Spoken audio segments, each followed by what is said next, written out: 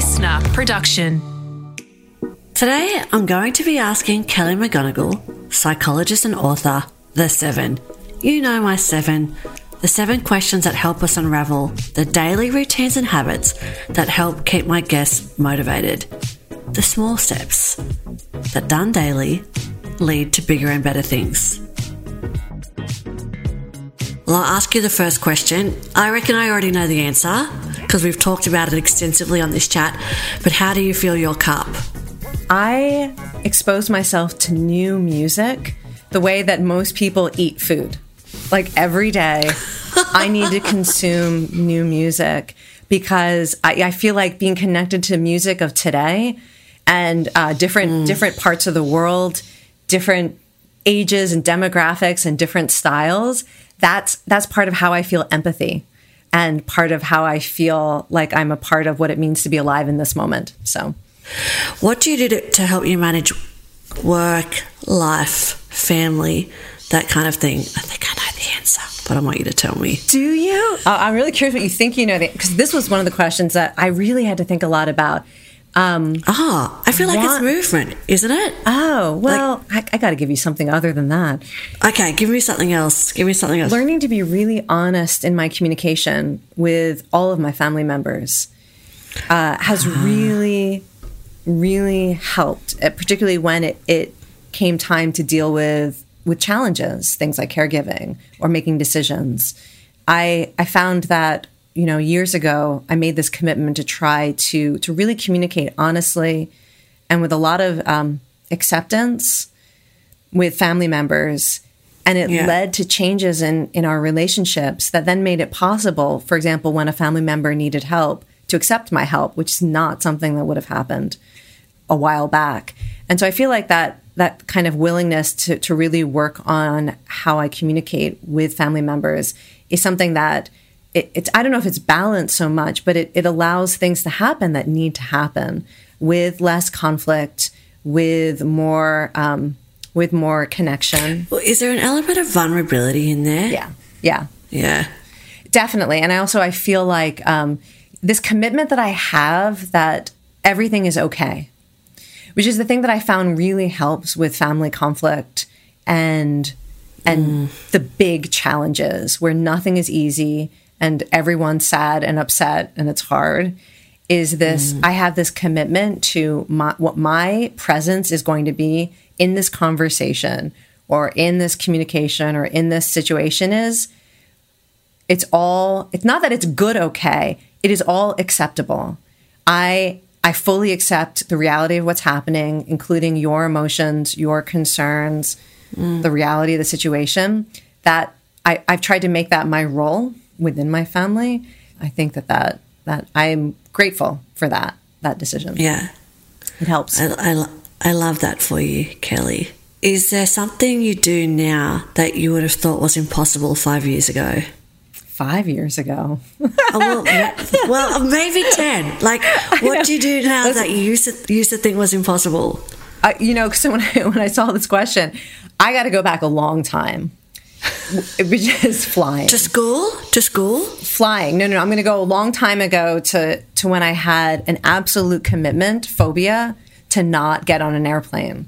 There were years of my life where I refused to fly. I had such a fear about it that I didn't know any way to deal with it other than to say, I don't fly. I don't do it, which led to a lot of challenges with taking opportunities and seeing family members. I mean, you can imagine.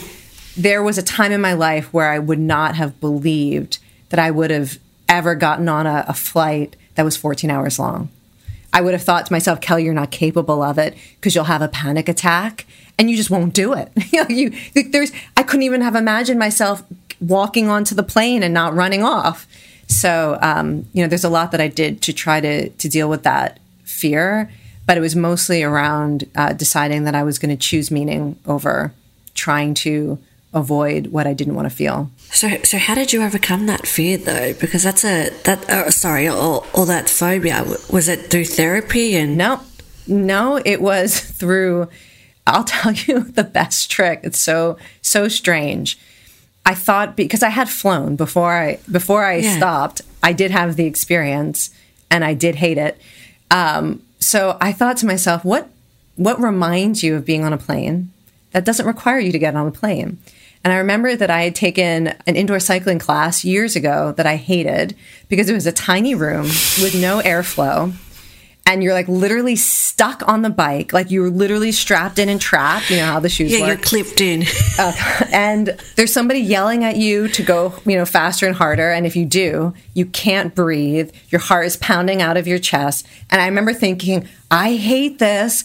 I don't want to be here. And I'm trapped. And I thought, that's just like flying. And so I decided that I was going to join a gym that had indoor cycling classes. And I was going to go to indoor cycling and learn how to manage feelings of being trapped, along with the physical effects of like feeling like you're having a panic attack with your heart pounding and you're breathing fast. And I literally practiced staying put when I felt trapped in indoor cycling. I ended up becoming an indoor cycling instructor because you're so extreme. You're so extreme. But because I fell in love with it because of the music, it's like I said, get the right soundtrack and anything is possible.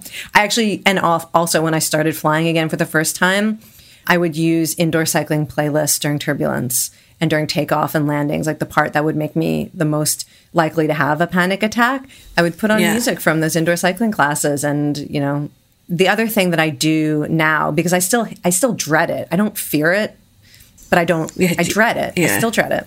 Is now that I've started talking about my fear of flying, I've gotten a lot of emails and messages from people who, like me, felt ashamed of it. For a long time I didn't talk about it because I thought, isn't this silly? Like, people are going to judge you. You should be over this. And when I finally started talking about it, I found out a lot of people either share that fear or have another fear that they feel that they judge themselves for having, but is really getting in the way of the quality of their life. Now, when I get on a plane, and I don't want to, I often will just think about an email that I received from somebody who said, the fact that you're flying, gives me the courage to fly too. And I think I'm doing this for all of us. Like, me getting on this plane is not just for me. It's so that woman who emailed me and told me she's, visiting her mother for the first time in years. I'm doing it so she can get on a plane. It changes the meaning of it. And that helps. You're so insightful, like to think about going to a cycle class, listening to the same music, so mentally you're transported back there. And so the two things are connected. And then I guess finding a meaning, like finding something that's bigger than you to be able to keep doing it. Kelly, when you feel unmotivated, what do you do? I would say there have been very few times in my life where I would describe myself as unmotivated. And that is because, for me, motivation is about values. So, I remember many, many years ago, I had a meditation teacher who said, if you stop using like self-criticism and anxiety to motivate yourself, you're going to find it very hard to force yourself to do things you don't want to do, but much easier to get clear about what actually matters to you. And so in a way, I've constructed my life so that what I am required to do is consistent with my values. And so outside, like even, I would say outside of a crisis or a challenge I don't want, but even when I'm faced with a challenge that I don't want, I frame it in terms of an opportunity to live by my values. If I feel in a moment something like depressed, I just think of an activity that is consistent with my values and is something I can do. And because of how I've made choices in my life, the fact that I have to teach 2 dance classes tomorrow, it gives me something to do. Like I could think about, who am I going to celebrate in class tomorrow? Is there anyone I can like hype up? Do I know what's going on in people's lives? Do I want to practice a new song that I think people are going to love? There's always something to do that is consistent with roles that I have created for myself that give me a sense of meaning and purpose. What do you wish more women would do? I wish more women would trust what they love. So when I saw that question, I thought of this. This is a comic strip that I have pinned to my bulletin board in my office. And I pulled it out because it's a comic strip about a woman who discovers a new singer, a new musical artist. that she loves, and she's middle-aged. And the comic strip is about how she can't believe how much she loves this artist, how this musician's music makes her feel incredible. And she has this fantasy that she's going to introduce her friends to this artist, and she's going to sing this artist's song in public. And then she says, of course, then I remember I'm a schlubby 40-something singing loudly and badly in public. I just don't. Anyways, it goes on. And the whole comic strip is about how she almost gives herself permission to trust what she loves and embody that joy without shame. And then she talks herself out of it. And so I feel like that's what I wish more women and more humans would do, is if you feel that signal that this is something I love, and then you feel the impulse to share it with others, to do it and not be self-conscious, because other people need permission to do it too. To find out more about Kelly, head to kellymcgonigal.com or check out her Instagram at Kelly Marie McGonigal. Thanks for listening to Turia Pitt's Pep Talk. Follow to get new pep talks every day. Listener.